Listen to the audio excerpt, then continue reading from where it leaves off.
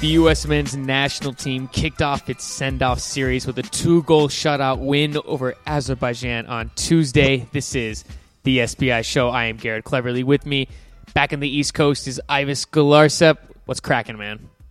Nothing much, Garrett. I'm back on the East Coast, back at SBI headquarters. It was a great week in Northern California. I still feel like I'm on West Coast time, but it was a good chance to be out there with the with the U.S. national team in camp and get a real sense for how things are going. And obviously, we have our first game to talk about, 2-0 win versus Azerbaijan. Yes, lots to talk about with that game.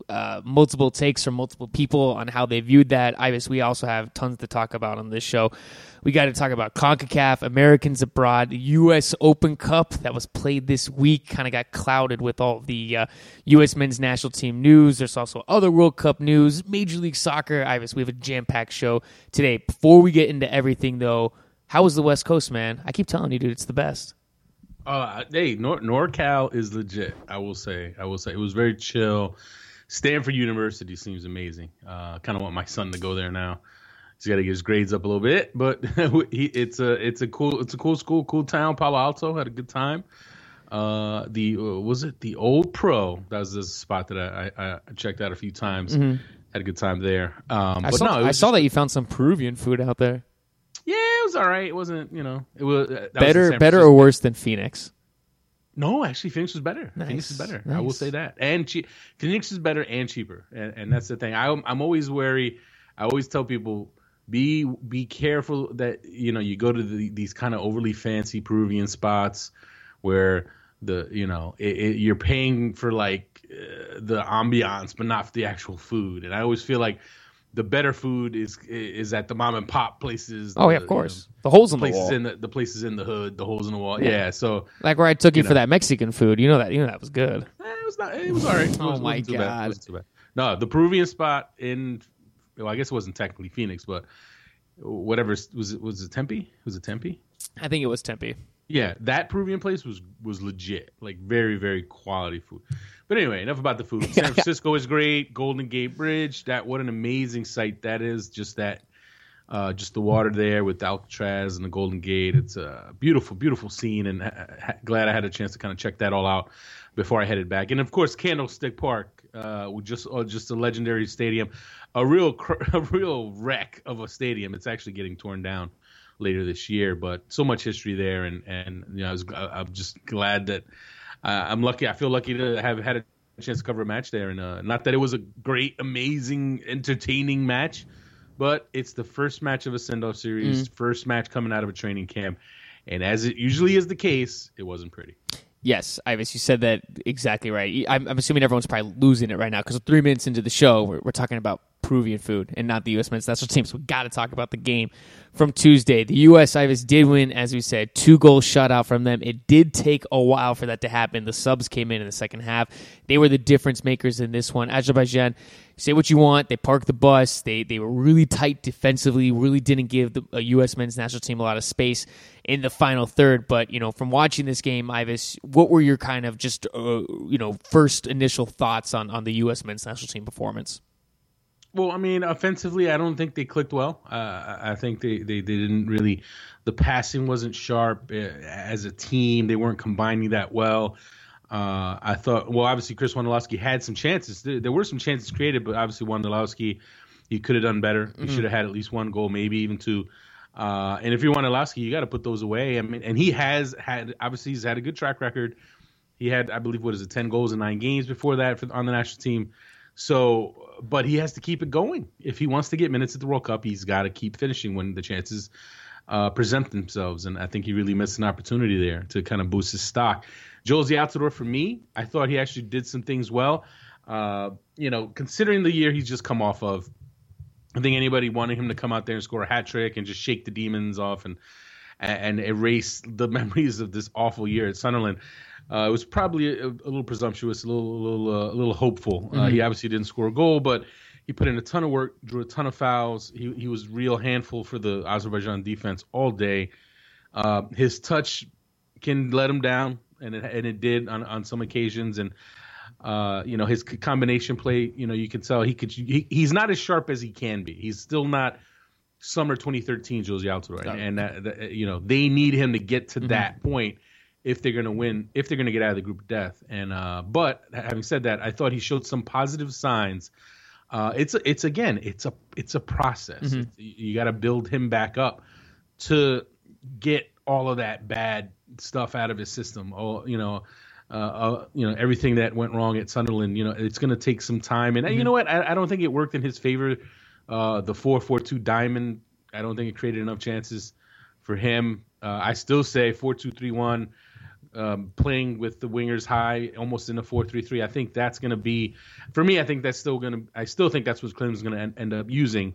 But as far as that goes, another positive I do have to point out, Jeff Cameron, I thought looked good at center back. I think he didn't look uncomfortable at all. He looked very comfortable there. I actually thought Matt Beasler struggled a bit. Yeah. Which for him is a little uncharacteristic. Well, very surprising. Yeah. So you almost wonder if was it the wind that was causing problems for him? And again, it's one match, folks. It's not, it's time to bench Beasler. Take it easy. It's one match. If you're going to have an off match, have it in the opener against Azerbaijan. So, yeah, that was a little funny, a little kind of surprising. Cameron looked good. Omar Gonzalez looked pretty decent, and Beasler struggled. So you had those things. And then obviously the bench guys, as you said, Brad Davis, for me, got to say, the guy played. I thought he made things happen. He had an impact in the match. And I know there were some people, and it's funny, you always find people who want to nitpick, and it's like, his passing wasn't sharp. He should have done this. He should have done that. He should use his right foot. And when it comes down to it, folks, there are just some people who they are they're prejudiced. I don't want to say use the word prejudice because people always kind of misconstrue that word. But I feel like some people are always predisposed to they have their opinion set on certain players, and they just look for whatever validates that opinion. They don't try to look at it with fresh eyes. They don't try to look at these guys and say, okay, on this day, he actually played well. On this day, he is not playing well. Like that, I would tell that to everybody.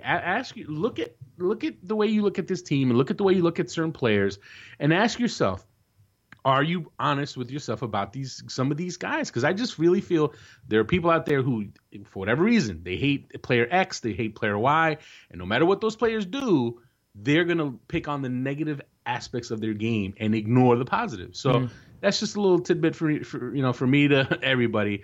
That's how I try to look at it. Because I mean, there's players that one game, like Mix Discrude, for example. Mix Discrude, I thought he played well. Yeah, I thought he did well, and it was funny because we made him as we voted him man of the match. He wasn't necessarily my pick for it, but I thought he played well. And it's funny, you had this subset of people who were like, why is he man of the match? He didn't even play well. He scored the goal, but it was just it was like a poacher's goal. Like he didn't do anything. And I'm like, what are you talking about? And you know what?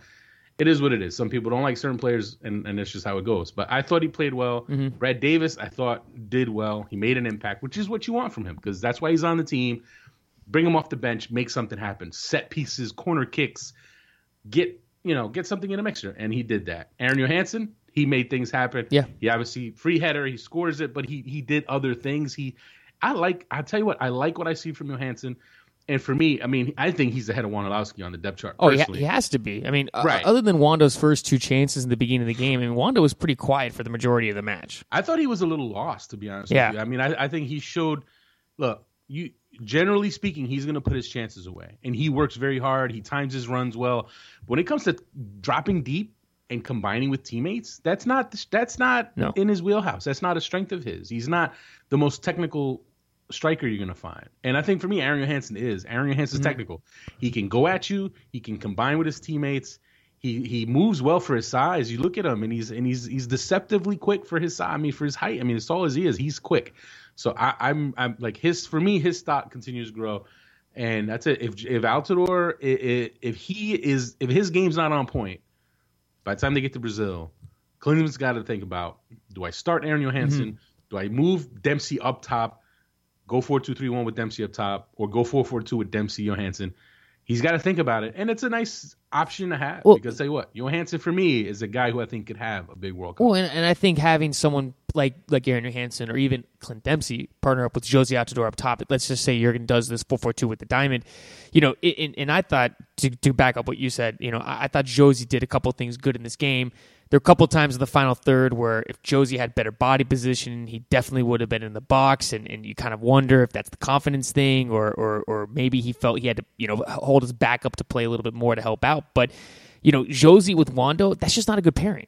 It's as simple as that. Josie with Clint Dempsey, that sounds more intriguing. Josie with Aaron Johansson, I like that a lot too. I think Josie's partnership with Chris Wondolowski kind of limited kind of what Josie could do up front. Kind of looking at other guys, though, Ivis. I mean, Jermaine Jones, I think this is one of the few games where we saw him stay at home, distribute the ball well, and really play as the number 6. What did you take away from his performance in this match? I agree. I mean, I tell you what, by the end of that match, I was looking at him as someone who quietly was a man of the match type guy. I thought he did his job. I thought he did his job well. The thing is, with that diamond, I thought Bradley struggled. I thought Bradley didn't play as well. Michael did. He didn't. He had a poor second half. Poor second half. Now here's my thing. So again, it goes back to the issue. Bradley and Jones, they're your guys. That as far as Klinsmann goes, those two are his guys. But they just don't seem to fit in a 4-4-2. Whether you know what I mean, like as a diamond, it's just not going to work because even though Jones stayed home this time, then you had Bradley dropping deep and then creating too much of a gap between him and the forwards, crowding the middle with him and Jones. I mean, it just didn't work. It didn't work as a tandem. So I think that's just another strike against the diamond midfield. And I know some people are looking at it now and saying, oh well, Klinsmann used the diamond against Mexico.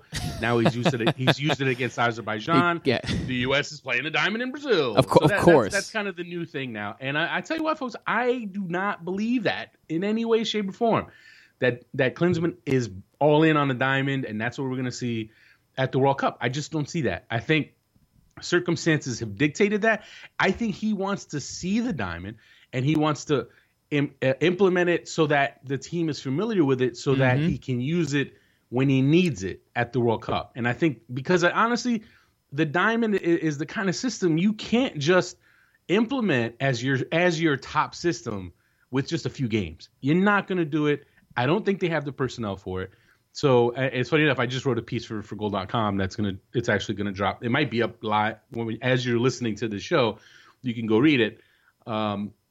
And it's along those same lines that I am not sold on this 4-4-2 diamond being what Klinsmann plans to use. And you know what? Even if it is, we're going to find out if it has a chance or not really quick now because Turkey and Nigeria are tougher teams.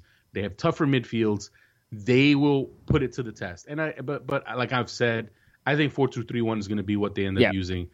And the real question is who are going to be the three midfields in that central triangle. Well, with the diamond, I mean, you're also going to need your outside fullbacks to be able to push up the field. And Fabian Johnson a couple times showed his ability to do that. But I mean, DeMarcus Beasley, who I think is a great defender, Ivis. I mean, he really doesn't get into the attack that much. We did see a breath of fresh air from Timmy Chandler when he did get into the match. So I think you could take some positives from that. And honestly, you could really look at DeMarcus Beasley and Timmy Chandler and say, man, you could see Timmy Chandler starting in Brazil possibly. Well, that's what I've been saying for a while now. That's the battle. That's the tightest competition. As far as the positional battles, that's the biggest coin flip. It's Beasley and Chandler. Chandler's obviously younger, more athletic, physically stronger. You could almost wonder if he's faster. Beasley's quick. Beasley's smart. And Beasley he's intelligent. He's an intelligent enough player where I think he's learned the position pretty quickly. His positioning is pretty good. And you say he doesn't get forward. He can get forward, but I just think he picks his spots. I just think he's smart enough to know I can't rampage up and down the flanks. I have to be a little honest about picking my spots with that. Whereas Chandler comes in and he's just a madman running up and down, and at times that costs it stretched the team a bit too. So that's something else to consider. I tell you what, that is a real toss up. I think they'll both get starts in the World Cup. I don't think because even if Beasley holds on to it at his age and with his physical makeup, he's not going to start 3 games at the World Cup. It's just not going to happen. Like I think either from a physical standpoint or he's not going to start all 3 games. I just can't see it. So, but it's a good problem to have. Chandler showed well. He showed some quality. And that there you go. All of a sudden, you go from, let's say, 3 months ago when you're like, oh man, Edgar Castillo's really our like number 2 left back option, to all of a sudden, there's Tim Chandler, Bundesliga defender, and he could possibly be your number 2, not even your number 1. So you got to be feeling a lot better about your fullback position now than 3-4 months ago, because or even let's go 6 months back when it's like Brad Evans at right back, Edgar Castillo at left back. You didn't really know. Now Fabian Johnson right back, Beasley or Chandler at left back. You're feeling a lot better about your fullbacks going into the World Cup. Oh, and I thought for the most part that the back line did play well together. And the other thing that I found funny about this game, because everyone was freaking out about this. Oh, the U.S. should be scoring 5-0 on them and blah blah blah. I mean, you pointed out before the show, the U.S. in their send-off series in 2010 and 2006 lost the opening game before they went to those World Cups. And for the most part, the back line, that was the first time all those guys went out there together. I thought they looked pretty good. And then another positive from this match was Bedoya at the left mid. I thought he had a very good game too. He was okay. Really? I thought Bedoya looked pretty good out there. He had a couple of moments where he showed, like, he had a couple of clear positive moments where he was able to pull off some moves, but I thought there were also stretches where he wasn't quite as effective. And obviously he spent part of his time on the left. He moved over to the right when Brad Davis came in. I mean, I still think he's going to start. I wouldn't say he played badly, but he's going to be there, and I think he gives you great work rate. He's versatile. He can play on either side. But Brad, I tell you what, man, Brad Davis, he had himself a game and something to build on. And maybe, just maybe, we shouldn't assume he's not someone who can push for a starting spot. I'm not ready to nudge aside Zusi or Bedoya just yet, but if Davis if he has another game or two like that, then all of a sudden, Klinsmann has to kind of start thinking about that. Well, obviously, we mentioned it before. You said Mix Discord, was your man of the match. I thought before the game when player numbers were announced, I loved seeing Mix at the number 10 jersey, and hey, he lived up to it in the first game with the goal in the box, man. Mix, dude, he's a difference maker off the bench, and we've seen him do this a couple times in previous games for the U.S. men's national team. Comes off the bench and provides immediate spark and provides a lot of quality in the final third. He makes things happen, and that's what you want out of a bench midfield option. And he's done it, several times now. Gold Cup final, comes in for Stuart Holden, holds it down. He was SBI man of the match in the Gold Cup final. USA Mexico in Columbus, once again, comes off the bench, spark, sets up a goal, they win. So he's shown it, right? What about you also remember Russia too? Came off the bench and scored the goal. Well, how far back do you want to go? Well, it was in the last year, right? I'm losing my mind right now. This was in the last year. That counts. It counts, Ivis. How far? How long? When was that? Let me look it up. You talk. That was a while ago. I'll look it up. That was a while ago. It's all a blur. I know it's all a blur for you now that you're domesticated and everything. Continue, Ivis. Are you looking it up? Yeah, you go ahead. You rant, and I'll look it up. Like I said, if there's anything I bring to the show, it's quality statistics, quality commentary. Okay, we can talk about that later. All right. Well, look, this dude, I thought he played well. He wasn't amazing, but I thought he did. He just made that impact again, coming off the bench. He makes nice. He delivers nice passes.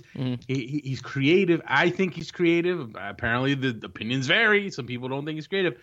I think he's creative, and I thought he really handled the whole number 10 jersey thing well, right? Because it's a touchy subject. A lot of people are still absolutely irate about Landon Donovan not being on the team, and you had some people like, well, no one should wear the number 10, and I'm like, well, hello, someone has to wear it because it's the World Cup. The World Cup, it's numbers 1 to 23, and number 10 jerseys just aren't retired by the national team. Pele's number is not retired. Maradona's number is not retired. You know what? So, settle down with the retiring of the number thing, right? Landon Donovan, amazing national team career. He's not on the national team now. All this paying homage to the ghost of Donovan stuff is overboard. I don't get it. It's insane. It's like, everyone, you know what? Time to move on. Yes, everyone was entitled to bitch about it and complain and express their unhappiness. Everyone was entitled to do that. But at a certain point, it's time to move on. At a certain point, it's time to talk about the team now And you know what? When you get to Brazil, when the games start happening in Brazil, and the team struggles, and there's situations where you're like, oh, Dan Donovan could have helped here. You absolutely. Then you can talk about Donovan until you're red in the face. It might be right or wrong. I mean, it's easy to say when the guy's not there. Oh, he would have done this. He would have done that. Oh, everyone kept saying, "Oh, Donovan's going to crack this Azerbaijan backline." People were so reckless on Twitter during the game. It was disgusting. It's an emotional thing. At the end of the day, there are a lot of people that are emotionally attached to Landon Donovan. A lot of fans and some media that are emotionally attached to Landon Donovan, and it is what it is. But you know what? Let's move on. Let's talk about the team now. There's actual games to talk about now. Mm-hmm. You know what? The World Cup is just 2 weeks away. The U.S. plays Ghana. God. I mean, think about that. 2 weeks away.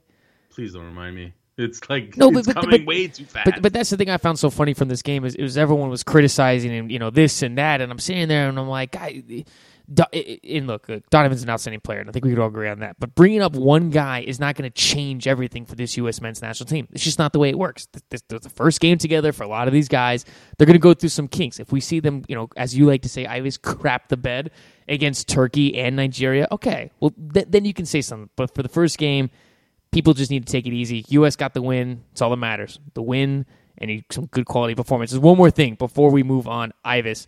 The center back position, Matt Beasler, as we said, did not have the strongest game. Jeff Cameron looked pretty good. Omar Gonzalez in the second half, pretty solid showing for him. He did well, which for him you'd like to see because obviously he's had his shaky moments with the national team. His last few outings, he's been inconsistent. He's made the big mistakes. Again, it's only one half. You want to see him get an opportunity against the likes of Turkey and Nigeria. Better competition there. The race is still open, right? I mean, I don't think Cameron has it locked down yet. I think Beasler's a lock. I think just for what he brings to the table as opposed to the other guys, it's still up in the air. But I'm gonna have to say I think Cameron's gonna end up edging it out just because he's more technical. I think he's more technical. He's quicker. Obviously Gonzalez is better in the air, but when you want to talk about the teams you're playing. A team like Ghana, I mean, they're tough, man. Their forwards are a handful, but not necessarily the aerial threat you got to worry about. You got to worry about their quickness. I think Cameron is going to hold off Gonzalez, but we'll see. Gonzalez, they're both going to get their chances in these next 3 games. And that next chance is going to come on Sunday when the U.S. men's national team takes on Turkey. That game is going to be at New York Red Bull Arena. Turkey, Ives, is a much better side, one of the highest-ranked teams. First off, FIFA rankings are ridiculous, so everyone just chill. But Turkey is a much better team, though. Than Azerbaijan. So, Ives, I mean, this is going to give the U.S. men's national team a really good look to kind of see where they're at, to kind of, tighten some of the screws from that game against Azerbaijan. But, this Turkey match, though, man, the U.S., they're going to really need to put in a quality 90 minutes in this one. No question about it. Obviously, I believe Turkey actually played Honduras on just tonight, Thursday night, and they beat Honduras 2-0. And the Honduran keeper probably kept it from getting an even uglier game.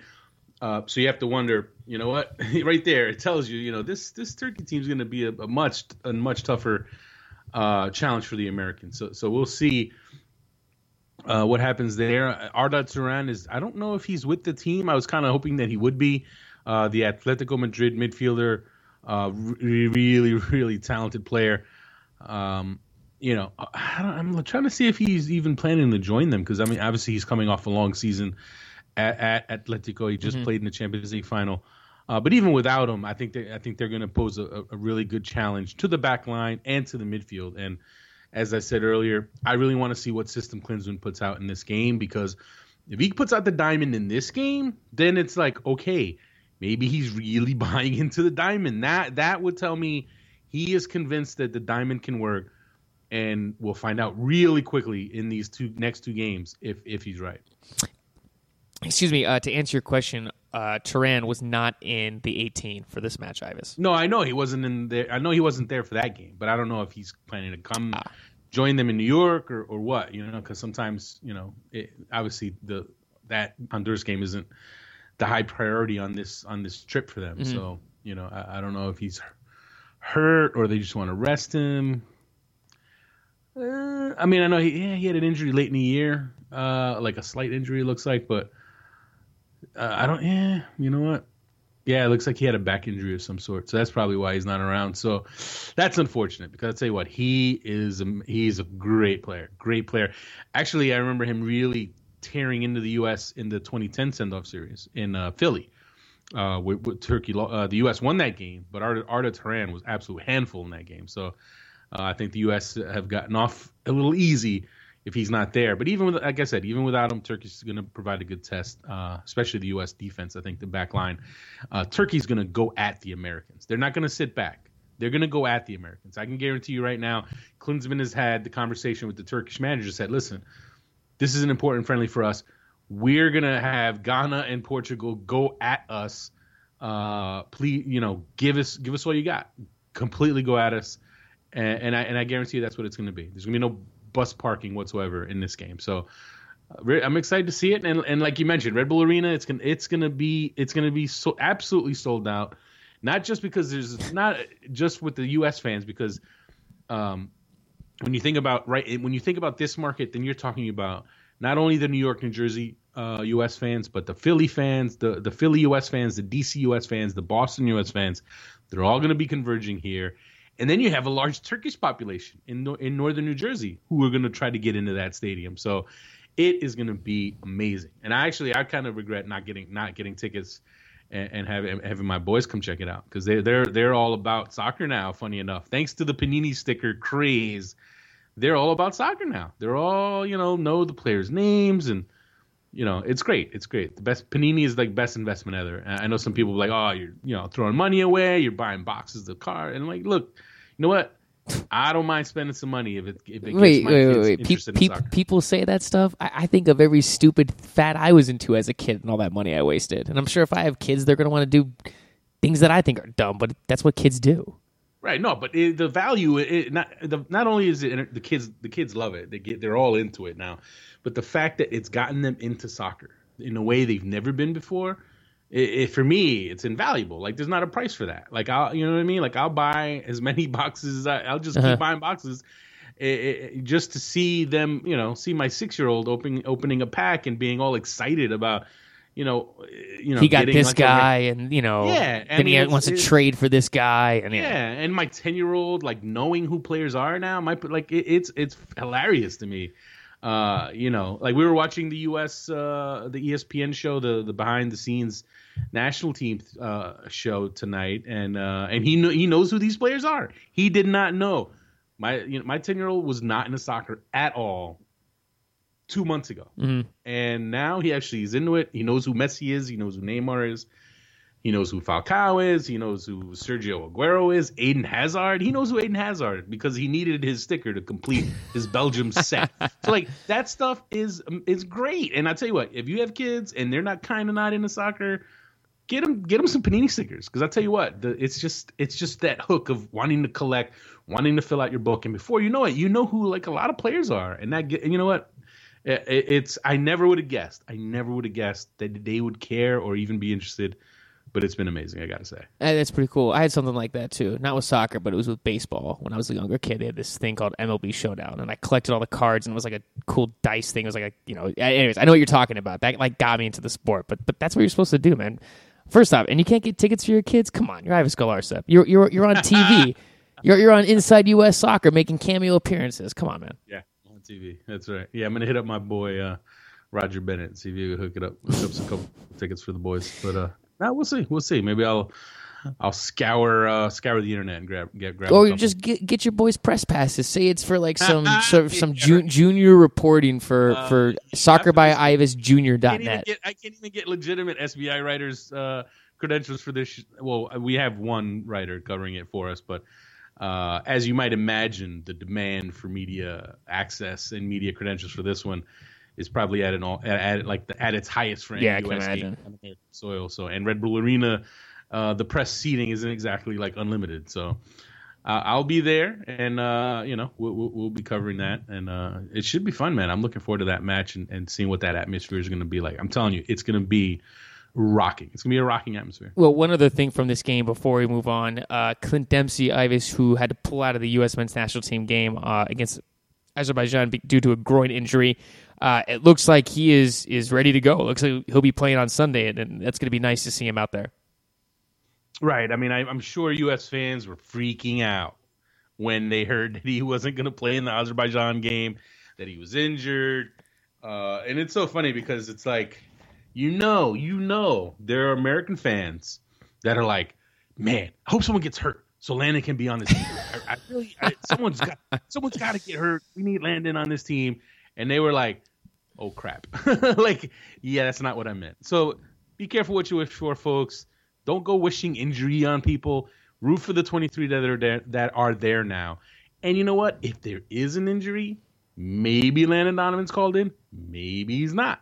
Because I'll tell you right now, depending on – I mean, first of all, if a center back's injured, he's not getting called in. Clarence Goodson's getting called in, right? I mean, let's take it easy with that. I don't know. Are you sure? Because I'm pretty sure Landon Donovan could play center back. Yeah, okay. He could also play right back, too, if a right back gets injured. And he could play left back. He could actually play in goal, I think, too. I have been told he can play in goal, Ivis. No, he cannot. So, but yeah. So, we'll see, man. I'm curious to see what happens because it would be, I don't know, it would be like adding salt to the wound if, knock on wood, it doesn't happen. But like if Chris Wondolowski is an example, if he gets hurt, what if Klinsmann decides to call Terrence Boyd in? Josie Altidore gets hurt. I'm pretty sure he's going to call Terrence Boyd in. So I would just tell people, those of you that are holding out hope for an injury and Landon backing his way in, like, it's not a given, folks. It's not a given. I mean, for me, okay, if Brad Davis gets hurt, I'm calling Landon Donovan. If Mix Discruder gets hurt, I'm going to call Landon Donovan, Julian Green gets hurt, call Landon Donovan. But not if Jermaine Jones gets hurt or Kyle Beckerman, you're probably going to call Maurice Adu for that one. Yeah. Jones and Adu, you're calling Maurice Adu. Center back gets hurt, you're calling Goodson. Full back gets hurt, you're probably calling Parkhurst. No Brad Evans. I like Parkhurst personally. But we'll see. So that's just a little kind of heads up for folks because I know people are like wishing for an injury. So back to the whole point of it all, I thought it was pretty funny not funny, but it's like I knew from the beginning that the injury was kind of more of a precautionary thing. Mm-hmm. So I knew it wasn't serious, but I remember thinking at the time, like, see, you people rooting for an injury, be careful what you wish for. Well, time to put a cap on this U.S. men's national team talk and move on, talk about some other World Cup news. It's also hits close to home for Major League Soccer. Some bad news is that Alvaro Saborio, Ivis, is going to be missing the World Cup. He's actually going to be out for a couple months, which is also bad news for Real Salt Lake. So for Costa Rica, man, that's a huge blow to them. Oh, without a doubt. I mean, if you're Costa Rica, you're already facing an absolutely brutal group, and now you're without your target forward. That's a big blow for them. And it's funny because I liked Costa Rica. I like Costa Rica as a team that could pull off an upset. I think they could pull off at least one upset between their goalkeeper Keylor Navas being a stud, Joel Campbell's speed, Saborio up top. Celso Borges. I thought, Giancarlo Gonzalez at center back. I thought they had the pieces to pull off at least one upset. Not get out of that group because that group is freaking brutal. Let's be honest, it's unbelievable. But I thought they could pull off an upset. It's going to be a lot tougher without Alvaro Saborio. They still have quality. Brian Ruiz is still dangerous. And as I said, Keylor Navas, you want to say Keylor Navas, one of the best goalkeepers in Europe this year. One of the best seasons in all of club soccer this year for Levante. So they still have a chance. But it's going to be even that much tougher for them to get any points out of that group. And Costa Rica will kick off their World Cup against Uruguay on June 14th. Before the U.S. men's national team played on Tuesday, we had a midweek match. I have this New York on the road taking on Sporting Kansas City. Tale of two halves. Sporting Kansas City dominant in the first half. New York, who is going into this match on a 3-match losing streak, things were not looking good for them. But complete turnaround in the second half. Bradley Wright Phillips scores again for New York. And, this game was about as sloppy as you'd expect from teams coming off a 2 days rest. So New York going on the road, positives for them, strong second half, and also snapping their 3-match losing streak.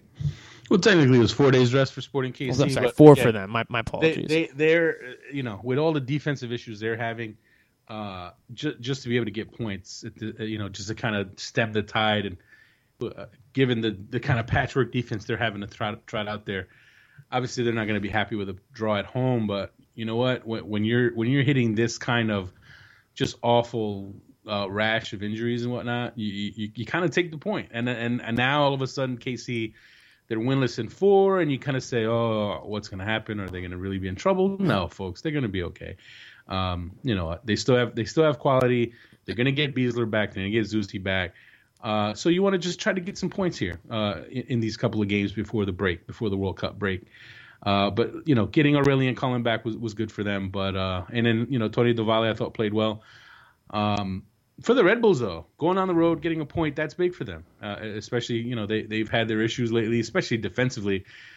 Just to be able to have a game where you're not getting lit up, right? I mean, they'd giving up multiple goals in the 3-match losing streak that they'd had. So they stopped the losing streak. They get a point on the road. In KC, where to be fair, they've had a rough history going to KC. So positive for them, and then for KC, I think KC's just they're just standing by, trying to get by. They have one more game, and what a game it is. Before the break. Well, for New England, for the Red Bulls, they have one more game before the World Cup break. It's against New England. That, my friends, is going to be a really, really stiff test, and they're a chance to end the break on a good note. As for KC, though, tough matchup against DC United, and then they get Houston before the break. So Houston's struggling. So you know what? If KC can get at least 3 points out of those 2 games, go into the break, they'll be okay because as I said before, they're going to get Beasler back there and get Zusi back. Portland Timbers, Ivis, starting to rack up the wins right now. They've extended their winning streak to 2 matches in a row. They're undefeated in their last 5 matches, climbing the Western Conference with a 2-0 win over Chivas USA in the midweek. And just like that, Ivis, Portland, man, starting to figure things out, making that push. Try to tell everybody, take it easy. Portland's going to be all right. All of a sudden, what do you know? 6 games without a loss. 3 wins in 5, and they're starting to make their climb. And this game, look, Chivas USA, yes, we know they're not a great team. It's not a big, huge deal if you beat them, but I think Caleb Porter going to his bench and starting several backups in this match and having them play well, that's a serious as a coach, that is like you're hitting the lotto right there. Because not only are you getting your starters a rest, you're getting confidence for your bench guys. And that gives you some more depth when you need it, when these guys have these games under their belt. Because you want to get your bench guys games so that if you need them, if you need to call on them later on in the year, they'll be ready. They've had those games under their belt. So that was that had to be probably the sweetest win of the season for Caleb Porter. Because you know what? Maybe you expect to beat Chivas, but to beat them with so many, and look, Fernando Adi looking like a pretty good that acquisition looks pretty good for Portland right now. Looking like a pretty good pickup right now. So, and Rodney Wallace coming back. Having him dressed and back from the ACL. If he it's going to take a while. Obviously, ACLs, you're always, even when you're back, you're not all the way back. If they can get him back for the second half of the season, get him rolling, physically strong enough to play anywhere near his best level. Portland, man, they're going to be right back in the thick of things. And all of a sudden, they went from not winning a game in 8. Now they're only 1 point out of a playoff spot. So, and to be fair, Vancouver has 2 games in hand on them, but they are they're in striking distance. They're 2 points behind Colorado, FC Dallas. So you know what? Give it about a month, and you can see the Timbers as high as third or fourth place in the West. And this weekend, this is the one of the last 2 weekends of MLS action before all the teams take a short break to coincide with the World Cup in Brazil. RSL, tons of injuries right now. Players called up to the national team. They're taking on the Seattle Sounders. Is this the match, Ivis, that RSL finally loses for the first time this season? I think it. I think it will be. I think it will be. As much as yes, they've been a tough team all year. They have the depth. But I believe Plata's injured, right? Yeah, Joao Plata's out. You have Sabarillo. Robbie Finley is slowly coming back for them. Devin Sandoval's kind of banged up a little bit. Yeah. You and I should be playing forward for Real Salt Lake this weekend. That's how injury depleted they are. I don't know about that. I think Luke Mulholland is still better than you. I'll say Seattle. I say they get it done. I think Oba has himself a game. And maybe we see Stephen Fry actually step up with his first like kind of really standout game. I'm gonna go Seattle. I think Seattle's gonna end RSL's streak and hand Jeff Cassar's first coaching loss. Yeah, if RSL is able to win this one on the road with an injury depleted roster, guys called up to the national team, that would just be crazy. I was just crazy. Portland is staying at home this weekend, hosting the Vancouver Whitecaps. We've talked about this before. Vancouver, a team on the road, doesn't put up the strongest results. Portland in great form right now. I mentioned it before. They're on a six-match, undefeated streak right now. Portland, they were also able to get their starters rest this past week, as you mentioned. Did Portland continue their winning ways? I think so. It should be an exciting game, but I think Caleb Porter's decision to get some of his starters some rest, I think it's going to come back and really help him. Vancouver, as much as they've been one of the really surprise sides of the season, I think as we've seen on the road, they're not quite as potent, quite as strong. I think it's going to be a good game. I think it's probably, if you look at the games of the weekend, it could be the most exciting one. Although Seattle RSL is obviously the game of the weekend, I think Portland, Vancouver could have the most fireworks, the most kind of like back and forth goal scoring and that kind of thing. I'm going to go Portland. I think they'll keep it rolling. DC hosting Sporting Kansas City, also who's coming off a midweek match. This is a big game for DC, Ivis, a really good opportunity for them to take advantage of the Kansas City side that, has their injuries. They're not full strength on their back line. Does Eddie Johnson feast on Sporting Kansas City this weekend, Ivis? Well, he can now that he had his suspension lifted. Nice job by the independent review panel who looked at the video of Eddie Johnson's red card, which was always a joke. I mean, he didn't touch the guy. I mean, it wasn't. It was like a phantom kick. Like, I don't even understand how that even was a red card. But yes, Eddie Johnson will play, and I think this is a perfect opportunity for him to kind of get going and get himself a couple goals, and I think he will. I think we'll have himself a 2-goal game. And RFK will be rocking, and DC will really make a statement and leapfrog KC with the win there. Toronto FC is going to be hosting the Columbus Crew. Toronto FC already defeated Columbus earlier this year, 2-0. Columbus coming off a very nice win over the Chicago Fire this past weekend. And Toronto, look, they did draw Sporting Kansas City last week 2-2, but I think for the most part, though, Toronto had to be a little disappointed with the result, but Toronto did show some quality in this one at home. Does Toronto take care of business against Columbus, Ivis? Again, it all depends on Higuain, right? If Higuain is on, Columbus has enough quality that they can win. Toronto, though, you know what? I'm gonna go. Yeah, Columbus on the road, not quite as strong. Toronto at home, Jermaine Defoe. I'm gonna have Jermaine Defoe scoring himself a couple. I'm sure he's looking at Brad Wright Phillips, in his 11 goals and thinking, "Wait a minute, I'm the designated player. I need to score the goals." That was my Beckham as Jermaine Defoe. Yeah, that's pretty bad. I was gonna say Defoe's voice is that high. You know what? I can't say I've heard Jermaine Defoe talk a lot, so I was just doing generic English accent at that point. So, well, I'm gonna score about 5 goals against Columbus. No, but anyway, Jermaine Defoe has himself a game. 2-1 to Toronto FC. But you know what? I feel like every announcer doing American soccer is British these days. So maybe I think I'm gonna start doing British accent. Maybe you should. Chicago is going to be hosting the LA Galaxy. Mike McGee taking on his former team. We've talked about this before. Chicago's defense is it's just bad. Do the LA Galaxy, Landon Donovan, Robbie Keane, do they feast on Chicago, or does Mike McGee stick it to his old team? Blowout. I think it's going to be. I'm going to go 4-1 Galaxy. Robbie Keane, hat trick. Colorado is at home hosting the Houston Dynamo. This is an interesting matchup, Ivis, because if the playoffs started right now, Colorado and Houston are both in the playoffs. But I think for the most part, when you take their seasons as a whole, each team has had its fair share of ups and downs. I mean, these teams can kind of almost parallel. Well, they'll look good here, they'll look bad here, they'll look okay here. What's your take in this one? It's exactly to your point. It's like really tough to predict what you're going to get. I happen to see Houston's last game, and it was not pretty. I was there in San Jose for the 3-0 loss.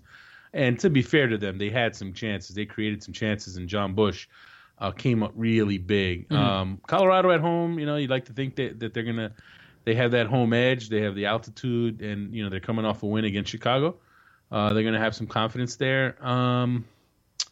I'm going to go Colorado. I'm going to go the Rapids. I think Pablo Mastroeni is going to pick himself a solid lineup, and Dylan Powers will have himself a man of the match effort in a 2-1 victory. FC Dallas will be hosting San Jose. Dallas, Ivis, they need a win in the worst possible way. Think about this. FC Dallas's last win was on April 19th against Toronto FC. Since then, they've had 5 losses since then and 2 draws. So Dallas hosting San Jose. San Jose, they're able to grind out a win, but on the road, are they going to falter against FC Dallas? Yeah, San Jose's defense, I mean, to be fair, John Bush bailed them out. John Bush over the last couple of weeks has just been money. Yeah, he's quietly had himself one of the better goalkeeping seasons in the league. And but having said that, I think San Jose, he's been covering for some issues with San Jose. Obviously, getting Clarence Goodson back is going to help them, should help them. But they, Bernardes is obviously out for the World Cup.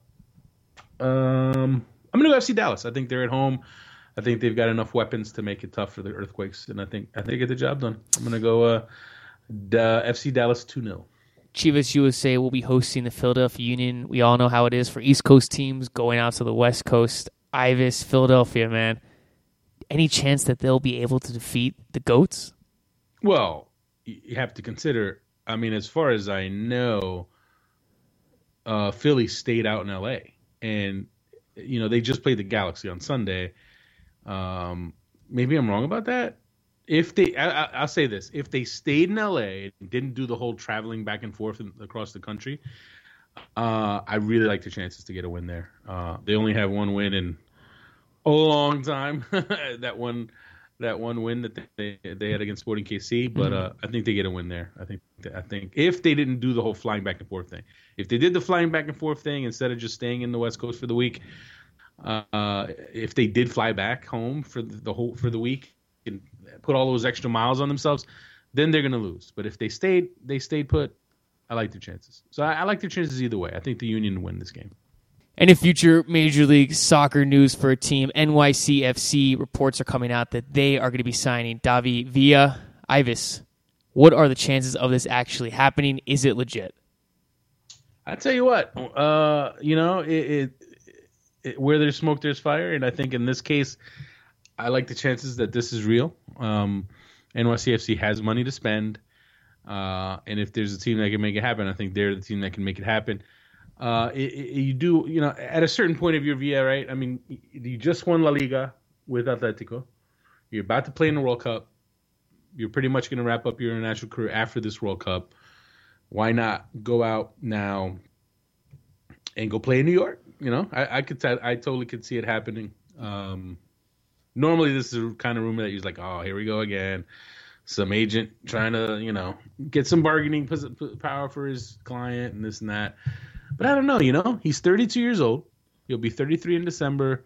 He's done it all. He's won a World Cup, and he just won La Liga. He just played, he's done it. So, yeah, I like the chances that this is a real thing. And if it is, man, that's a huge gain. That's a huge pickup for them. You knew that they were going to be real serious about their designated players. David Villa would be an absolutely impressive. I mean, because for me, he's quality. He's gonna score goals. Who would be the bigger star in New York, him or Henry? No, I think Henry's still a bigger international name, but I think David Villa at this point in his career, by the time he got here and played in 2015. I think by then, Henry's, I think his star will have waned a bit, and I think Villa would be the better player at that point. But Henry's cachet is still what it is. Like, he's still like kind of a legendary player. So He still has the edge there. Okay, chances that New York announces their stadium or they announce the signing of Villa first. What happens? Oh, Villa. If and when the Villa thing happens, it could be next week. I wouldn't shock me in the least. Although maybe they wait till after the World Cup. Actually, you know what? Wouldn't they want to do it before the World Cup, though? In the U.S. Yeah. No, well, you know what? Spain is in the U.S. Perfect timing. I think you know what? I could see it happening next week. Spain is I think they're playing in D.C. actually, so they're not too far away. It makes too much sense. You know what? It's gonna happen. David Beckham. I feel like we talk about this every week. His stadium. We talked about how he was looking at a new spot, a boat slip right next to the spot where the Miami Heat play, and Miami pretty close to where that Port Miami thing was. But man, he's now receiving backlash from a former mayor of Miami and an opposition group. I mean, dude, David Beckham cannot catch a break down there. What is going on with all these people in Miami? People are taking turns, just absolutely crapping on David Beckham's stadium plans. I mean, it is what it is. You know, it's not a Beckham thing. It's, you know what? When you get these big city stadium project, things, it's always. There's always going to be some backlash. There's always going to be some fight back. Community people. It's all about the not in my backyard kind of philosophy. So no one should be surprised. Doesn't mean it's not going to happen. The stadium's going to get built. It's going to end up somewhere. Hopefully it's somewhere scenic and somewhere, more importantly, that's convenient to a large part of the population there. So you know what? It's still going to get done. Is there anything more annoying than these politicians just popping up all the time? And I mean, it just seems so annoying. Like, what do these people do all day? Do they just sit there and just point fingers and say, "No, you can't do that"? I don't know, man. I don't know. I'm not gonna go down that road with anybody. You know what happened the last time you started? I know. I tried to get you. Ivis on Tuesday. Well, there was one game on Tuesday, but on Wednesday. The U.S. Open Cup third round was played. 6 of 8 NASL teams advanced to the fourth round. The fourth round is when all the Major League Soccer teams come in. There's a PDL team in the fourth round and a USASA, which is an adult league amateur team. I butchered that, but they also advanced. So U.S. Open Cup, man, it's hit the fourth round. Things are starting to get going. Those games will be played between June 10th and June 18th, but 6 of 8 NASL teams advancing. Big time. Some really good fourth round matchups. Yep. I tell you what, I wish I was. I mean, I'm happy I'm going to be in Brazil, but I really wish I was going to be in New York for Red Bulls Cosmos #1. That, my friends, is going to be a game. Yeah, and there's those kind of matchups all over. I believe Sacramento San Jose is also happening. You got Minnesota Sporting KC. There's a few different, intriguing matchups, and I believe there's a couple of USL Pro teams that are in the rounds there. You got Orlando City and what was it? Scottsdale United. I think they made it. Arizona United. They defeated Oklahoma City Energy. Actually, one club that's doing pretty well. Orlando City, their USL Pro team also advanced, and also their PDL team advanced too. Their U23 team advanced too. So I mean, things go pretty well for Orlando right now. They're bossing it right now. So I'm looking forward. You know what? I don't know. For me, maybe it's just me. I feel like there's more buzz going into that next round than there's ever been and obviously the Cosmos Red Bulls thing is one. Sac Republic, obviously all the buzz they're generating with their amazing crowds and the way people in Sacramento have really taken to that team. So I feel like there's more buzz for this part of the U.S. Open Cup than there's ever been. And I really wish I was going to be around for those matches, but I'm sure when I get back and we get into the later rounds, there's going to be some really good matchups. Also, you got Indy 11 taking on Columbus Crew, too. Yeah. Another regional matchup right there. Yeah, there's a handful of them. And in the biggest matchup, Carolina Railhawks taking on Chivas USA. I mean, look at that local rivalry. Wait, isn't there a Texas one as well? Yes, Houston Dynamo. Well, actually, there's 2 Texas ones. Houston Dynamo will be taking on the PDO side. Laredo Heat and FC Dallas will be hosting the San Antonio. Oh, I'm sorry, I don't know if they're hosting, but FC Dallas will be taking on San Antonio Scorpions. Well, that's a good one. Right? I think that. Yeah, no, man. So I'm gonna. Hopefully they're streaming these games and I can stream them from Brazil, because I tell you what, I think some of those are going to be. Well, the Cosmos and New York Red Bulls. I mean, that is a must-watch game in this round. Yeah, that might be on TV in Brazil for all I know. So nice. And moving over to Americans abroad, Tim Ream, Ivis, who had an excellent season for Bolton, re-signed with the club. What do you think of that? I don't want to say I was surprised that he signed, but I know there were rumors about interest from Premier League teams, potentially getting him to move up. But you know what? He had such a great season for them. You'd like to see him kind of get some continuity there, settle in, and establish himself there. So I like the idea of him sticking around. And also, Breck Shea, Ivis, is training with Orlando City for the next 10 days. What do you make of that move? I mean, obviously he needs to stay match fitness for the new season starts. Right. I mean, I know there's going to be speculation about Orlando City signing him. That's like, if they signed everyone they've been linked to, they'd have no room left in their cap, and they'd have 5 players. But you know what? I mean, it makes too much sense. Obviously, there are the Stoke City ties to Orlando. Orlando's GM was Breck Shea's agent, directly, indirectly. The firm that he worked for before he became GM of Orlando represented him. So there's those natural ties. But for me, are you asking me if you're asking me, do I think he's going to actually play for Orlando City? No, I don't see that. I see him going to Europe. I see him staying in Europe and trying to find his level there. There's obviously a lot of money to be made there. I'm sure he has aspirations to really make it in the English Premier League. He's had a couple games, and obviously things didn't go well for him. But you know what? I don't think he's going to turn. I don't think he's ready to give up on that. Also, the draw for the CONCACAF Champions League came out, Ivis, for all the MLS teams, and the one to be decided Canadian Championship game between Toronto FC and the Montreal Impact, between Sporting Kansas City, New York, Portland, and DC. Who got screwed? Who got the benefit? What'd you make of the draw? I don't know, man. It's too early to tell. I mean, I don't think the Red Bulls obviously are going to face an MLS team, and I think that's going to be an interesting test. Sporting KC getting Saprissa. Obviously, Saprissa is not as strong as they used to be, but I think that is, that has the opportunity to present them with an interesting challenge. So, you know what? I don't know. I don't know if I could say any of the MLS teams really were quote unquote screwed. I mean, I think they're all. When you look at those groups, I think they're all capable of winning their groups, and obviously the one all MLS. The one group that has going to have 2 MLS teams. You're talking about the Red Bulls and Toronto FC, and that could be potentially could be pretty big, right? I mean, when you're talking about the star power on both sides of that, so that would make for an interesting one.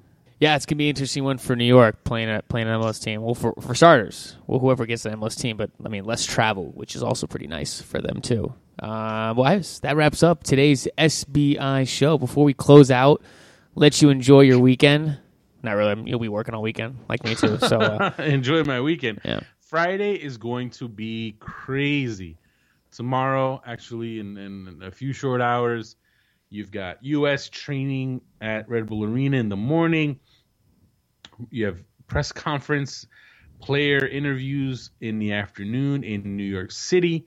There's all sorts of events. If you're in the New York City area and you're a U.S. soccer fan, American soccer fan, you need to get yourself to Times Square and be around New York City. There's all sorts of festivities going on there.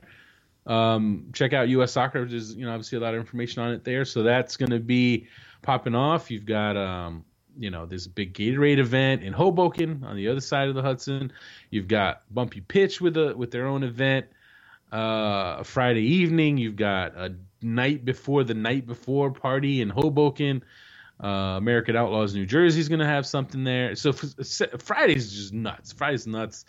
I don't even want to think about it. I think I'm tired just thinking about it. I think I need to make sure I get enough sleep to make it through that day. But it should be interesting. And the lead up to that Sunday game, it's gonna be a lot of fun, man. I think that's gonna be a fun game. I think the crowd's gonna be amazing. I really, really think for all the crap, Red Bull Arena, this and that, and yeah, right. It's not sold out often. It's probably been sold out. Hey, you're the one who mentioned it. 3 times. But I tell you what, I really feel like it's gonna this game. This game is gonna produce the best atmosphere that stadium has ever seen. That stadium has good atmospheres. Come on, the best. I agree, but that's the whole point. That's how good the everything. It's like the perfect storm. You've got because New York's such a central location. So you obviously New York, New Jersey, they have their hardcore AO fans. DC obviously is stacked with AO fans. Philly stacked with AO fans. Boston stacked with AO fans. All those big markets, their fans are going to come in for this game. Even if they can't get into the building, they'll be in the area so they can take part in the night before party, which is at Jack Dempsey's in New York City, or the events on Friday in Times Square. There's all sorts of stuff going on for the U.S. fans. So I tell you what, it's gonna be impressive, man. They're gonna need some extra buses to get everybody in and out. I don't know. New York sounds like it's pretty boring. It's popping, my man. It was funny.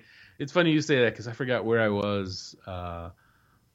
I think it was it was in San Francisco. We were hanging out, I was hanging out with your buddy, John Arnold. We was, we were hanging out quite a bit on my trip out there. And one of the nights we were out in San Francisco and it was just kind of like dead. It was like 2 a.m. And it's like, man, that's why New York is New York, because it doesn't matter. 2 a.m.'s bedtime. Come on, man. Well, for you, now for you, 11 p.m. is bedtime because, it's, you got to cuddle. But anyway. First off, I told you it's because I stopped drinking Red Bulls. Red Bulls is like that shit. Dude, that keeps me up for like days, man. Excuses. But anyway, New York's great, and now you have New York plus the U.S. national team in town. It's great. I'm just I don't know. I'm looking forward to next week to things calming down a bit for me. It's going to be the calm before the storm. It's going to be my last kind of 3 or 4 days of peace and tranquility before going off to Jacksonville and then coming back, packing, and getting ready for that long flight to Brazil. Nice. Well, Ivis, man, enjoy your weekend. Have a good time. Don't work too hard, man. I will work hard. I will hopefully find some time to party as well. Yeah. Work hard and play hard. Yes, sir. Yeah. All right, man. Well, I'll let you go, and I'll catch you later, man.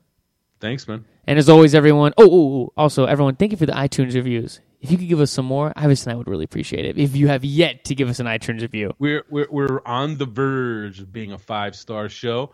We actually were for like a few moments, but thank you again for the good reviews that we've been receiving lately. They mean a lot, and the feedback we get means everything. And yes. I can tell you what, the fans, the listeners, and the readers that I met in Northern California this past week were great. It makes it worthwhile. It makes what we do worthwhile when we meet people who listen to the show, people who read the site. When we hear from you and you tell us that you enjoy the work that we do, it makes it worthwhile. So thank you all that I've met, obviously in Northern California this past week. So it was a great time. Did anyone buy you Cosmopolitan? I believe some people mentioned Cosmopolitan. Yes. So it's out there, but I think enough people know that Jack is my drink. Someone needs to do it. Just step up and do it. Ivis is not as threatening as he may seem. Yeah, I'm not as imposing as I look. No. You try to play off this whole Goodfellas, Casino, I'm the Joe Pesci thing. I mean, I'm the nicest guy in person. When you meet me, I'm going to be a nice guy, unless you give me a reason not to be a nice guy, which actually, funny enough, and I say, oh man. So we're shooting some video for some project for the Sony fan ambassador project that I'm working on, and it's the tailgate before the U.S. Azerbaijan game. I'm doing a stand-up. And some random schmo walks through the shot. Not only does he walk through the shot, he stands next to me, oblivious to the fact that we're shooting. And it was almost as if he was doing it on purpose. And I swear, I really almost hit this guy. I really was about to suplex him. And it was the street kind of attitude came out a little bit. But I kept my composure, kept it kept it friendly, kept it nice as much as I could. But it was the dark side came out there. Interesting, Ivis. Well, I'm glad you didn't hurt anyone. Hey, as Patrick Swayze said in Roadhouse, be nice until it's time to not be nice. Very well said. I like that. All right, well, you know what? We'll end the show on a very good quote, Ivis. So, man, have a good weekend, dude. Thanks, man. And as always, everyone, thank you for listening to the show. Enjoy your weekend. Enjoy the U.S. men's national team game. Ivis and I will be back again on Monday morning breaking down the weekend of MLS and U.S. men's national team soccer. This is the SBI Show.